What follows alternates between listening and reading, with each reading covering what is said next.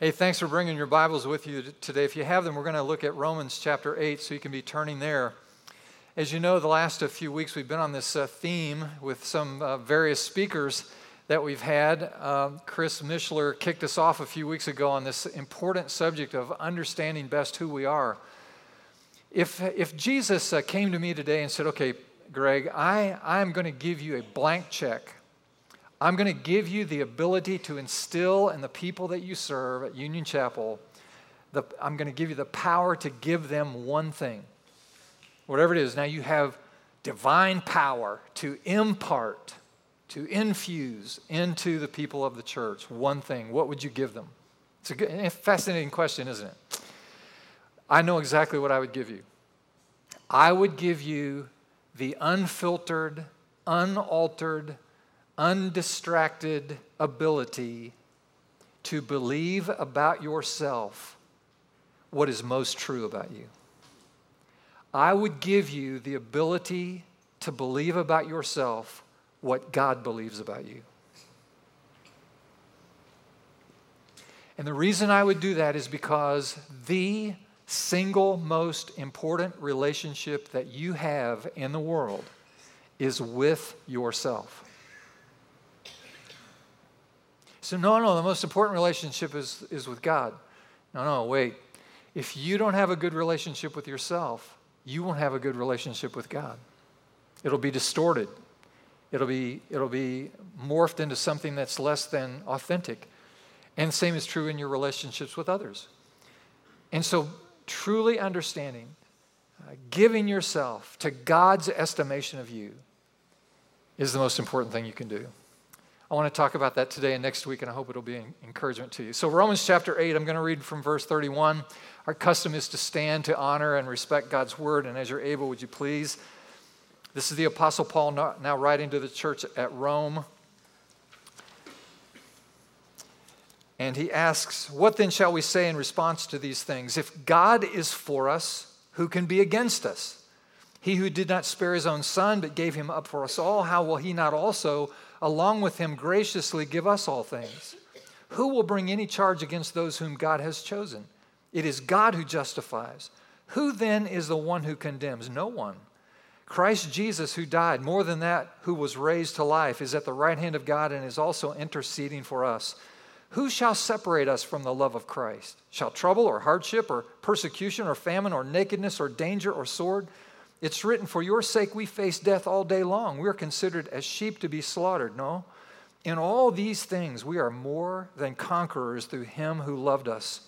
For I'm convinced that neither death nor life, neither angels or demons, neither the present nor the future, nor any powers, neither height nor depth, nor anything else in all creation will be able to separate us from the love of God that is in Christ Jesus our Lord. Now, may God give us wisdom and ears to hear. Amen. You may be seated.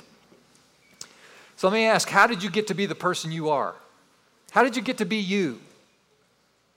You ever thought about that? Why are you the way you are? Why am I the way I am? It's an important question.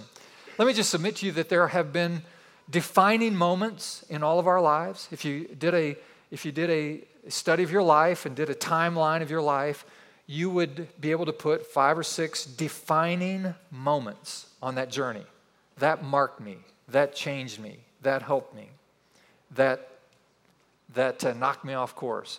Defining moments. And there are also critical choices. All of us have been at the crossroads of life when we had to choose which direction we were going to go. And those critical choices impacted us and helped define who we are. And then there were also pivotal people who spoke into our lives, either positively or negatively, that marked us, almost indelibly marked us. And so these defining moments and these critical choices and these pivotal people have all been part of our journey, our narrative, our story that has brought us to the place where we believe about ourselves what we believe. Let me ask you a few questions this morning. And if you answer yes to one of these, just affirm that within inside yourself. Don't lift your hand or anything, not necessary. But here's the first question. Is your self-esteem based on what others think of you? Number 2, do you do things to make other people happy even if it makes you feel bad?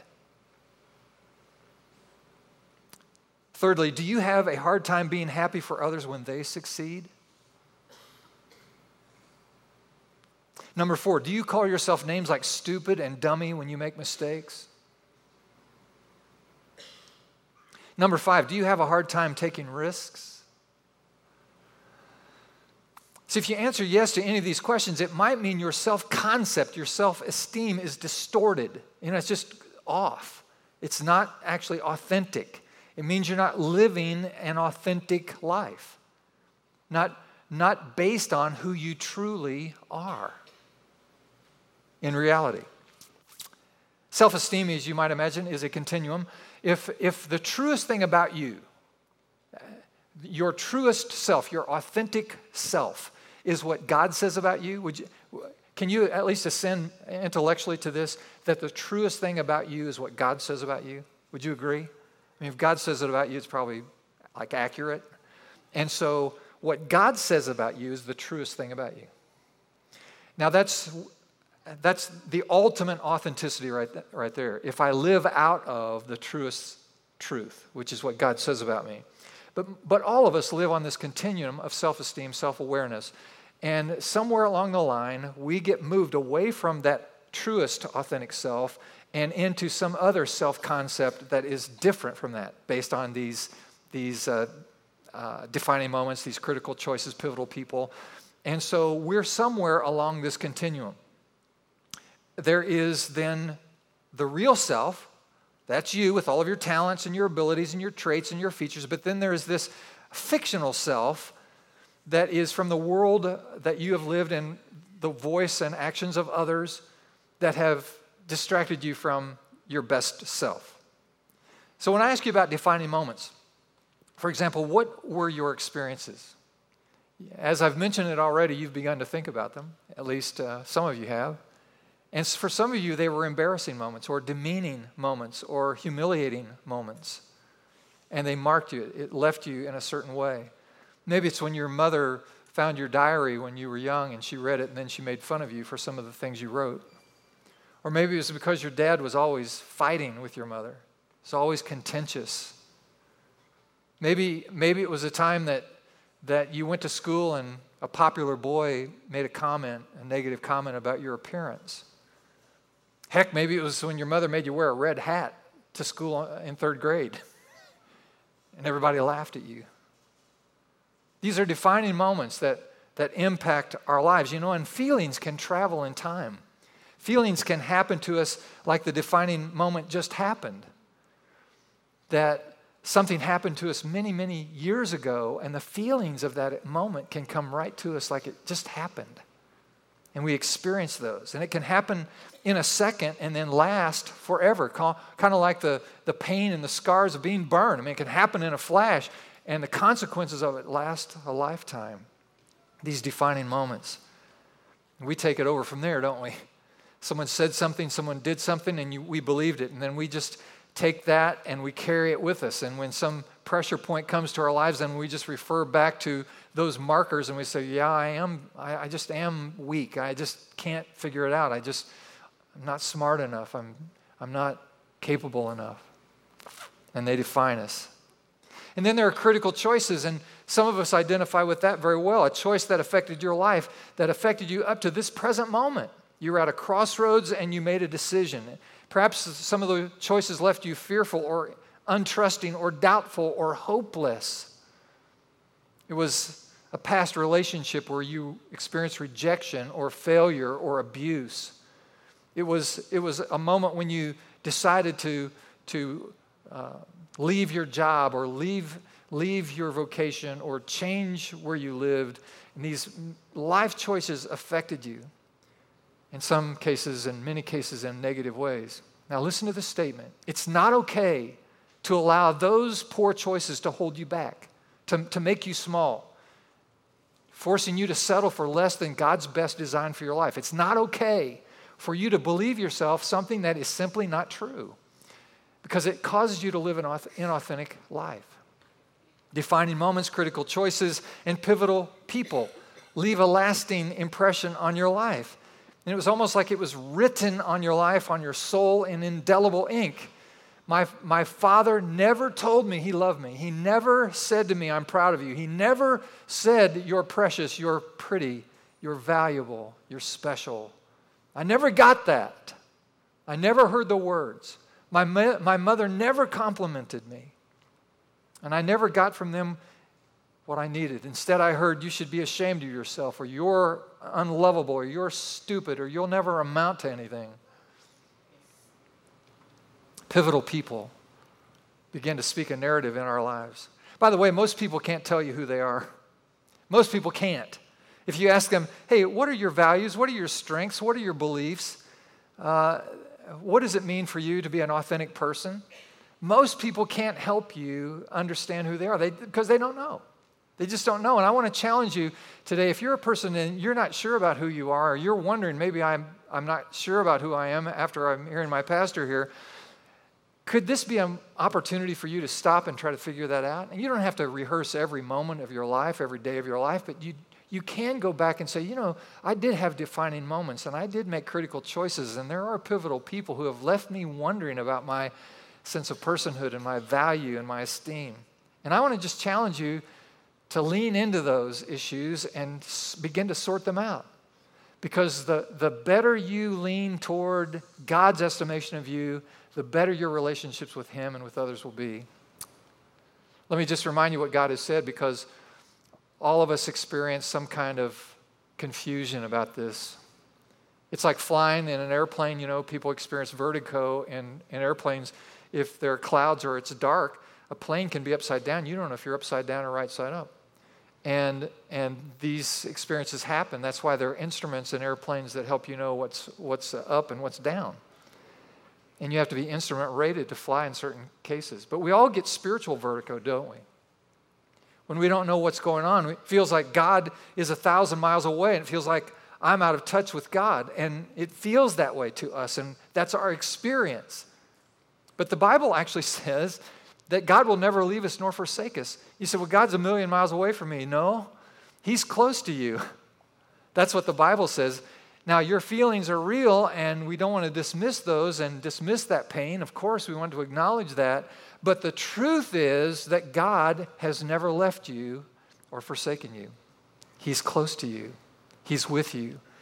And so what happens in many people's lives is we go from experience to experience and feeling to feeling, which tends to exacerbate a false understanding of who we are in essence as people, instead of going from truth to truth and verse to verse, basing our lives and our sense of who we are as people on the truth of God and the truth of God's Word. Because the truest thing about you is what God says about you. The truest thing about us is what God says about us. The truest thing about us is what the Word of God teaches us about who we are. Let me tell you what the Bible says. It's on your outline. Today I want to just mention these quickly and briefly, but it's so important that we get it.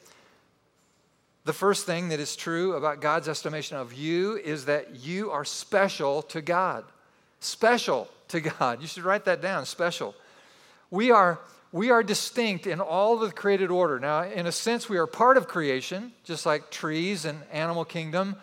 Mountains are part of the created design of God. But human beings are unique in all of the created order as God has designed it, because we have been made in the image and likeness of God.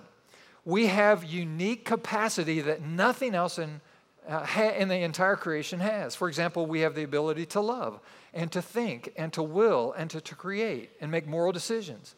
We are human beings made in the image of God, and we have capacity. God has put eternity in our hearts.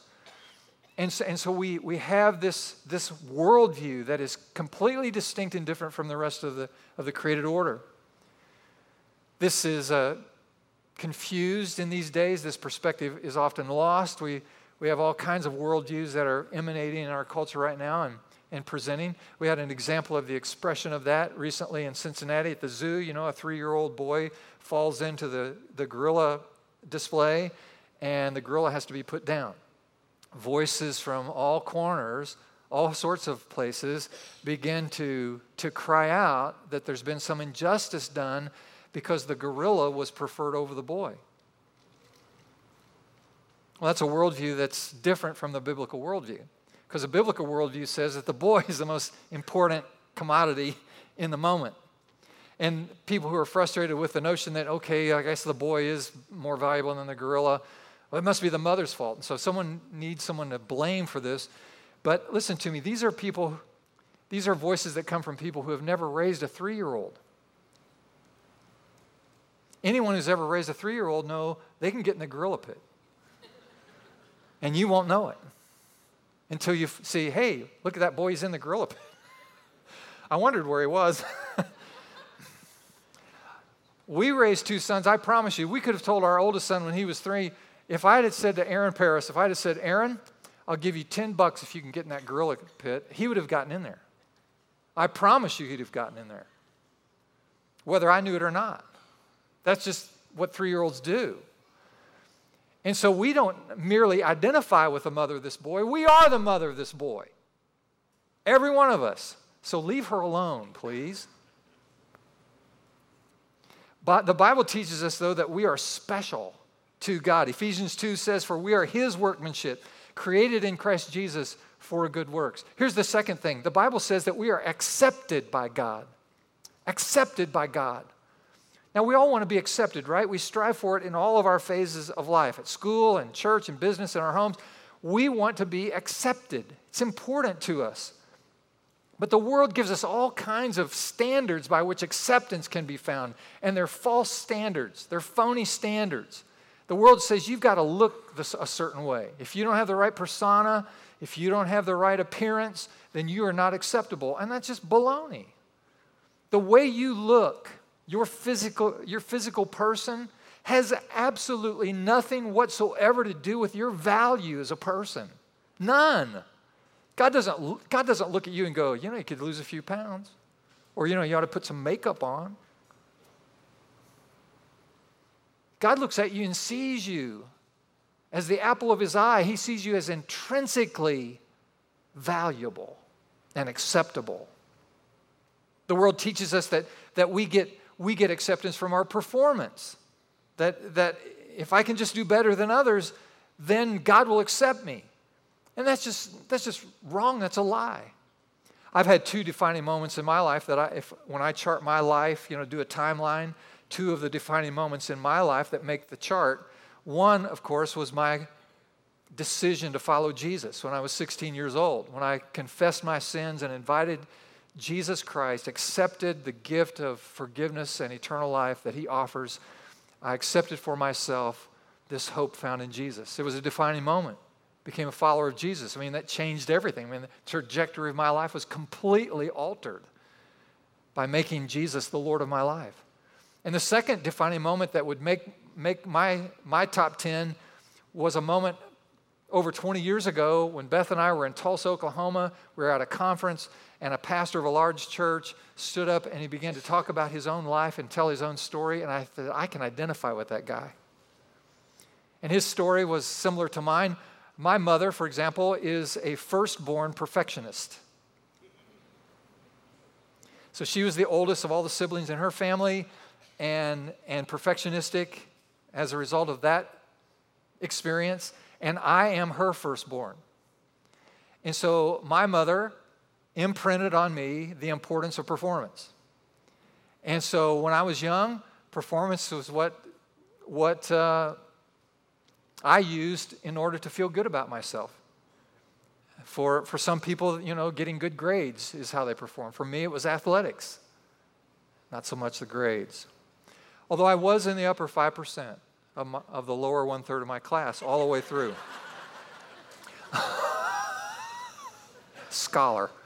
But there was always that, and as I became an adult, then that performance orientation, and it's not good. You've got your issues. This is part of my story. And so I heard this guy teaching about acceptance.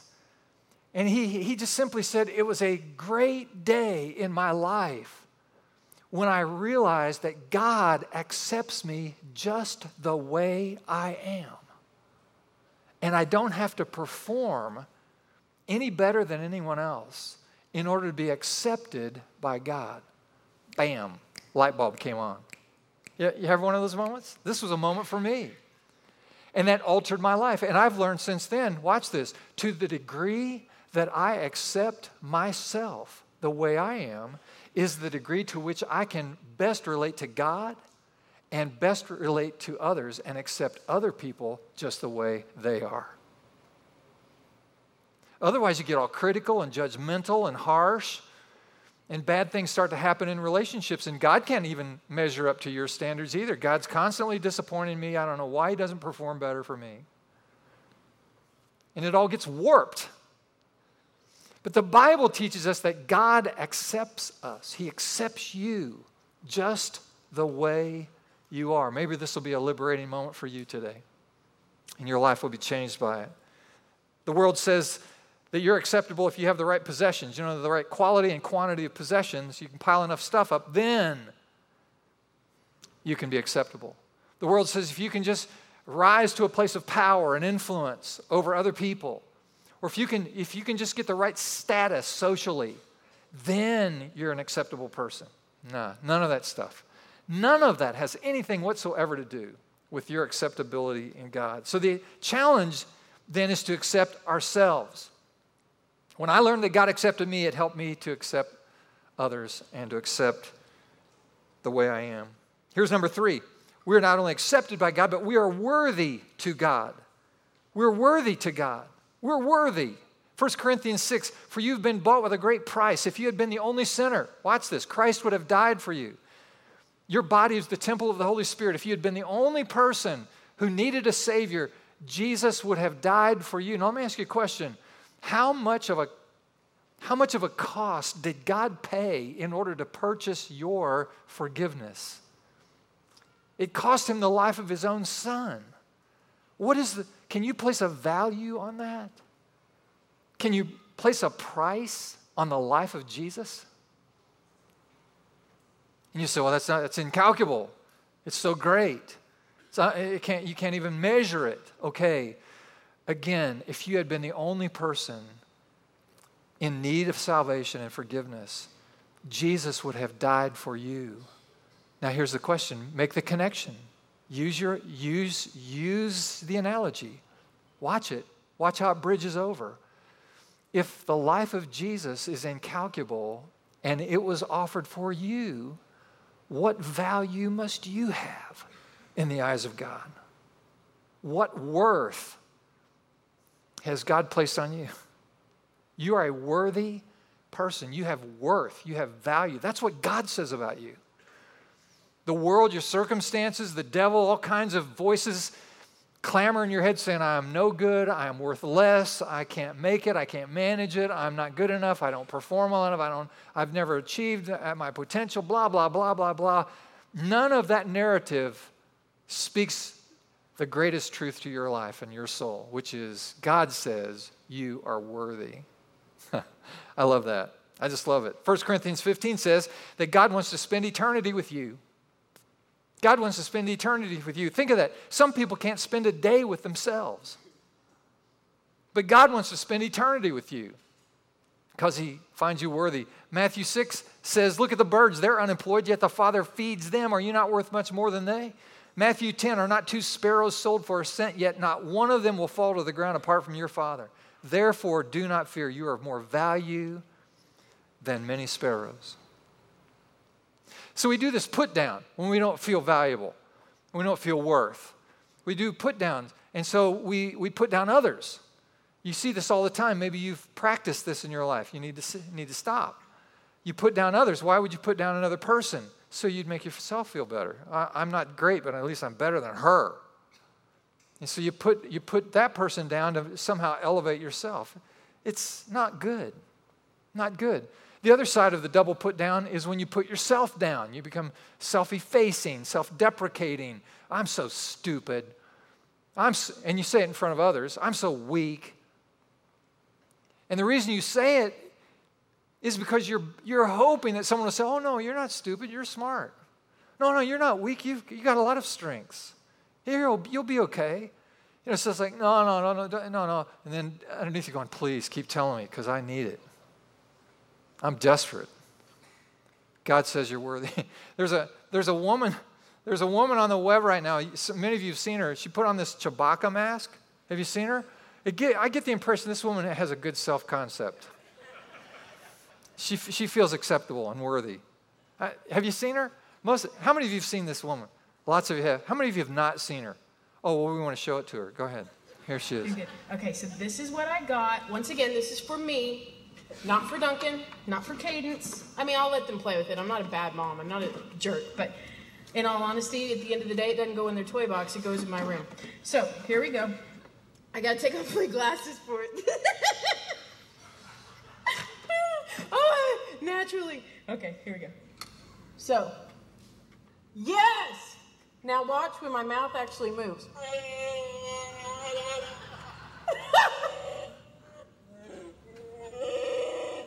That's not me making that noise, it's the mask! Here, listen.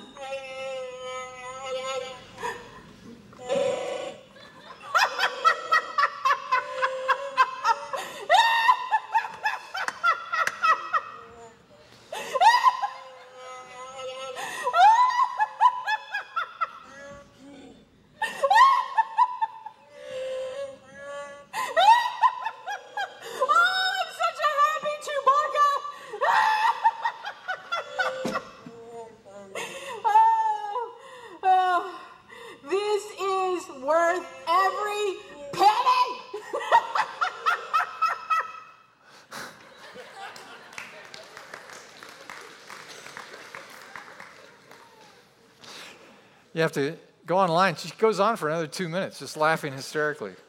It's great. We're special to God. We're accepted by God. We're worthy to God. And here's number 4. We belong to God. We belong to God. We do. John 14:11 says, believe me that I am in the Father and the Father's in me. So Jesus said, look, I'm in God, God is in me. And then he says, I'm going to send the Holy Spirit and he's going to be in you. In that day, you'll know that I am in my Father and you are in me and I am in you.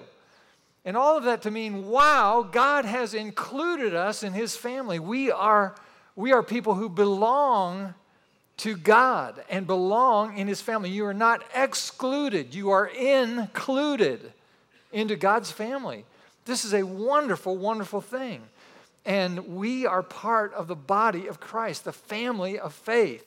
It is a wonderful thing. We belong to God. There are voices that will say to you, look, you're the only loser in the room.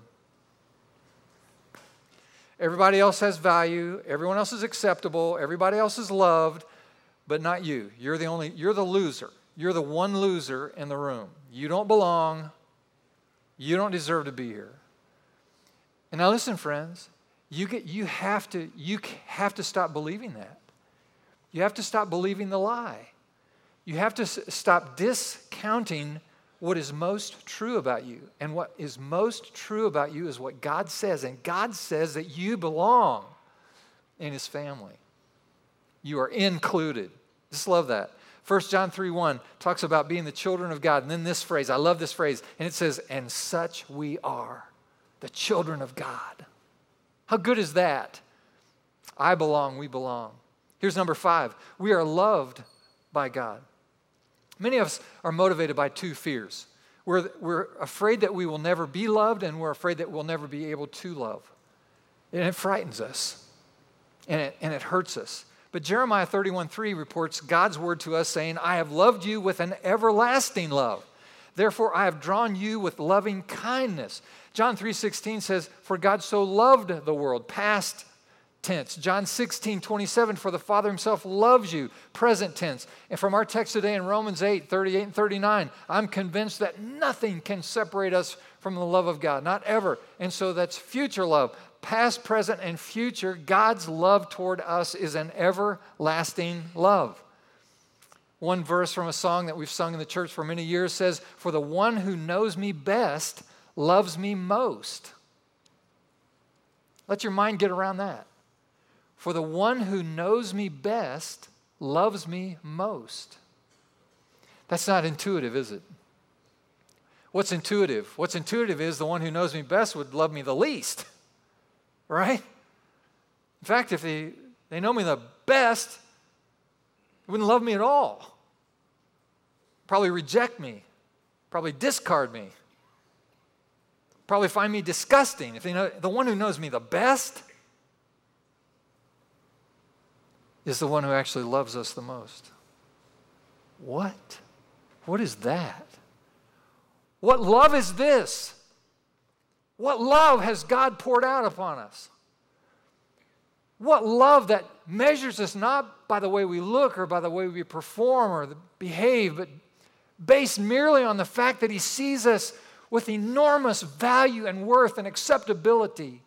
And so He loves us with an everlasting love.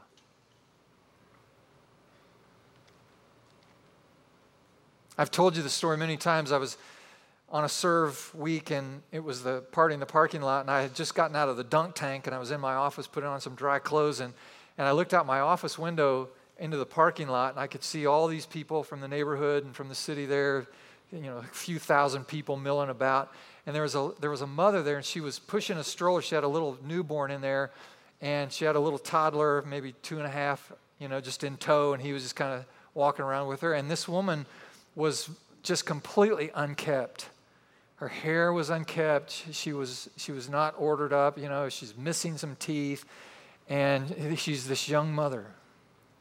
She's got these 2 children. And she just looked needy. And I looked at her and I thought, wow, look at her. And I began to kind of put her through my filters. And then the Spirit of God spoke to me. Jesus just whispered in my ear, and he said, yeah, look at her. She's one of my favorites.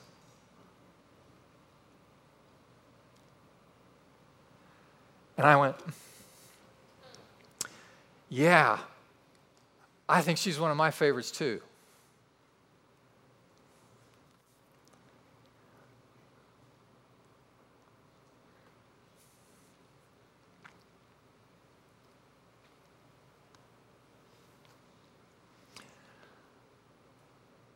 The one who knows us best loves us the most. Oh. Here's number 6. We are unique. We're unique to God. Out of all the people in the world, how many people in the world? Hey Siri, how many people in the world? Coming right up. Here's what I found on the web for how many people in the world. Have a look. 7.4. 7.4 billion. That's a bunch of folks. That's a bunch of folks. 7.4 billion. Are you kidding? Are you kidding? That's a lot. But there's no one like you. There's not another person like you in the whole world. There's never been a person like you, and there will never be another person like you. You're the only you there will ever be. You're the best you there will ever be. God has made you unique, special. There's no one else like you, and never will be again. It's a tragedy when people wake up wanting to be someone else. But God calls you special. If you want to be free, to be yourself, authentic self, then comprehend that you are unique. God has created you in His image. He accepts you. He loves you. You belong to Him. He has created you to be the best you that there will ever be. Begin to embrace God's estimation of you. Last thought, God has given you purpose. You have purpose in God. The headhunter for management level and corporate level executives would call these potential big shots into his office with proposals for new jobs, and he would disarm them by being very casual, take off his jacket, offer him a soft drink, take off his shoes, pop them up on the table, and when he got people completely relaxed, his technique was to then put his feet down on the floor, lean forward in his chair, look across the table, right into the eyes of the candidate, and say with a loud voice, "What is your purpose in life?"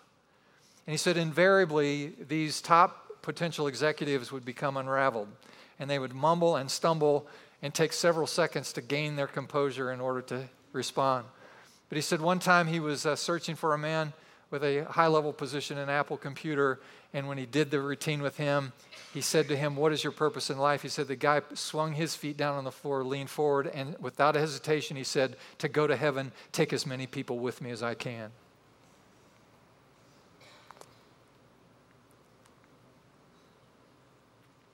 And God has given us all purpose, every one of us. And it'll be nuanced based on who you are, but God has given you purpose. Now listen, all these things I've said, which is what God says is true about you, For someone in the room, maybe more than one, here's what you're doing right now. You're pushing back on this. You're rejecting it. You're not sure that you can believe it. Remember when you have little babies, you put them in the little high chair and you get the cereal out with the little spoon and you scoop up the cereal and you put it in their mouth. What do? They spit it back out, right? And it runs down their face. What do? You take the little spoon and you scrape it up off their little chin, around their lips, and what do? Stick it back in there.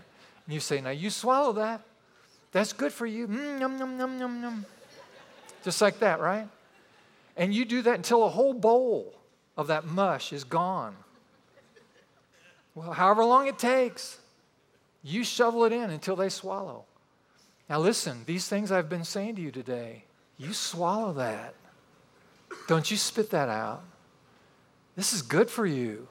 Yum, yum, yum, yum, yum. It's good. So let's pray. Lord, we thank you today for your word and for this wonderful expression of your care toward us. Help us, Lord, to accept for ourselves, to commit ourselves to your estimation of us. God, give us courage. Give us strength. Give us help. We need your help because we want to live an authentic life, fully aware of who we are as you have designed us. So help us, we pray. Bless all of my friends here in this room today. Help them to come to terms with who you've called them to be. In Jesus' name. And everyone said,